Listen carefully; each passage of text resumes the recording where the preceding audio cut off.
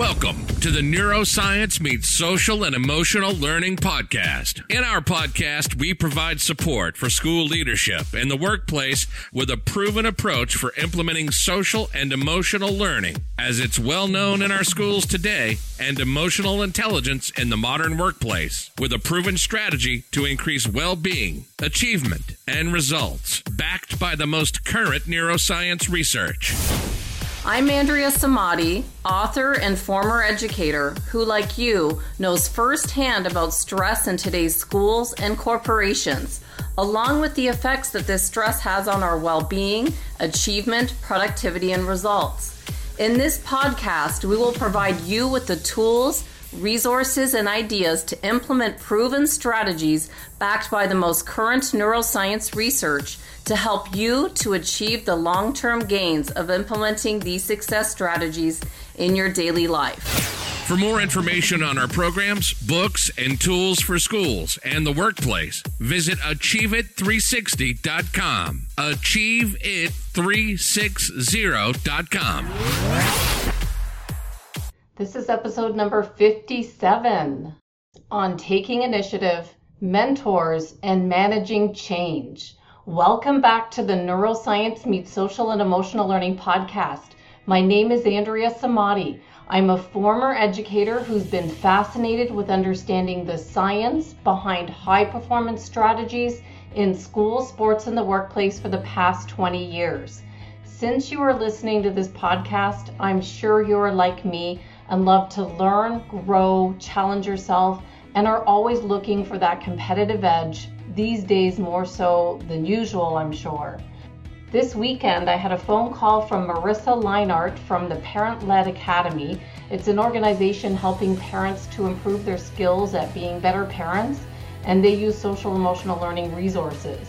She contacted me via LinkedIn and asked if she could brainstorm some ideas with me on the direction of her business, since she's just starting out in this field. And I told her to call me, and I sent her my number because when people take this initiative to reach out asking for help, I think it's important to lend a hand, share ideas, contacts, and resources if you have them, and collaborate. When we finally connected, we chatted about where she was with her company, and I thought back to 20 years ago when I first wrote down the idea that turned into Achieve It 360's programs and services for schools and the workplace, and eventually this podcast. I remembered all of the people who helped me to get to where I am today, and I thought of a quote by Robin Sharma, who said that everything is created twice, first in the mind and then in reality. If you're like Marissa and you've been thinking about an idea that you want to pursue, maybe a new direction for your career, a new product that you want to create, or something that you just aren't even sure of where to begin, this episode is for you.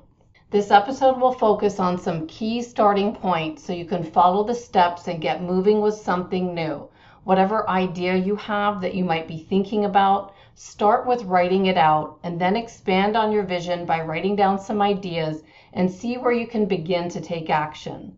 I was lucky enough to have met some of the top leaders in the country who shared their secrets with me over 20 years ago when I first started, and I felt that since I had this opportunity, that I had an obligation to take action with the strategies and tips they shared with me. Now that I'm being asked more often, how did you get started with this idea? I thought I would share with you the process that I used and hope you find these ideas helpful. So here's some steps. Step 1, know your why, which also can be seen as know your values. Simon Sinek built his career from this idea. And before starting anything new, I always suggest revisiting Simon's Golden Circle, where he talks about the importance of knowing your why, your purpose, what you believe. If everyone in your organization knows this for themselves, then it will be easy to motivate each person towards the common organizational goal. Before any pivot you make, go back and look at your purpose and make sure the new direction aligns to your why, your purpose, or your values. The how or your process will come easy once you've identified your why, and the what you do or your end result will naturally follow. What you believe can also be seen as your values. So once you know the values that are important to you and your organization, everything else becomes crystal clear. For me, I know what we believe. We believe that well-being equals achievement and productivity. Everything we create, market, sell, produce must help improve well-being that will lead to an increase of productivity, achievement, and results. What are your highest values?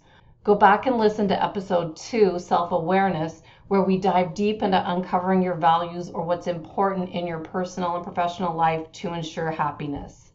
Remember, to know thyself is the most substantial achievement that we can have in our lifetime. Jim Rohn, an American author, speaker, and entrepreneur, reminds us that the major value in life is not what you get, it's what you become. Step 2, recognize the change barrier and the need for safety in your brain. This is a topic that we are not taught in school, so many of us, when faced with trying something new or pivoting to a new direction, are hit with what I write about in the Level Up book in Lesson 7 called the change barrier. It's the fear that hits us from a subconscious level when we begin a new idea. Whenever there is a major shift in your life, you will find yourself face to face with this change barrier. It's like a brick wall, and it wants to keep you safe in your old world. When you're making a decision and you start to feel that sinking feeling in the pit of your stomach, recognize this as hitting the change barrier. Your entire central nervous system goes off as you think about this new thought or idea in your conscious mind, and it's challenging you to do something that you've never done before. You might have some automatic negative thoughts that cross your mind and say things like, who are you to try something new? Don't waste your time. This idea didn't work out the last time you tried it, or something like that. You'll need to have strategies in place to help you to move past this stage in the direction of your goals instead of quitting. That will happen if you don't properly prepare.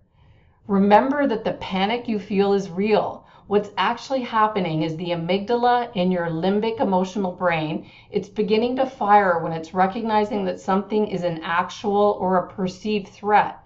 The amygdala acts like a thermostat, and it fires as stress and anxiety rise.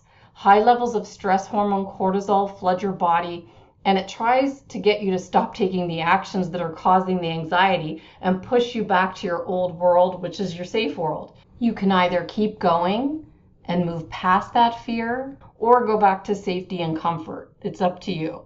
This feeling just doesn't go away, but with time and practice, when we've infused the new idea into our brain, creating the new neural pathway of this new idea, we'll finally get to that place of freedom where we no longer feel uncomfortable with the new idea. We'll have bypassed that fear and anxiety and stepped forward to growth.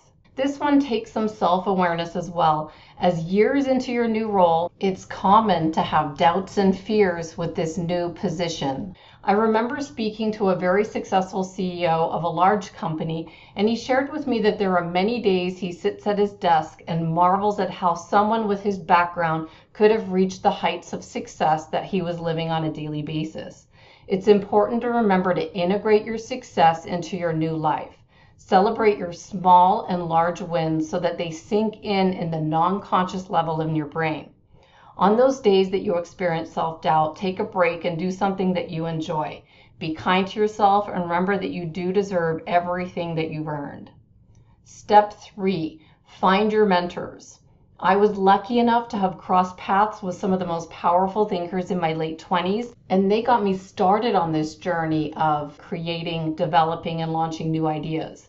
Speaking with Marissa this weekend, it reminded me of the point that many of us are in our lives, and we're thinking of new ways of conducting business.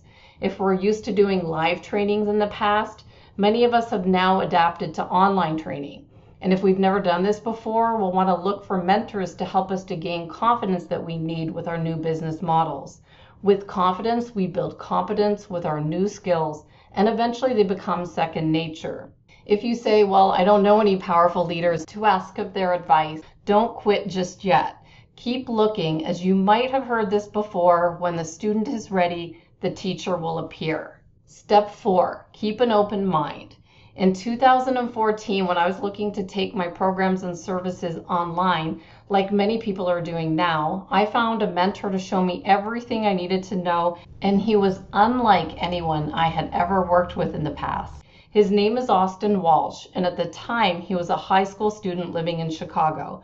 I had to wait for him to finish classes to return my phone calls, and then we worked together over Skype on creating the membership area of my website where all of our content is now hosted. He had worked with some of the speakers that I knew, people like Les Brown and Mark Victor Hansen from the Chicken Soup for the Soul books. So he came highly recommended, and I'm still amazed at how this then 16-year-old knew so much about the online world. I learned so much from him, and I would say he's probably one of my most memorable mentors. Step 5 is manage your relationships. Always stay in contact with people you meet, as you never know who will continue to impact you in your future. One powerful influencer that I met in 2001 was Greg Link.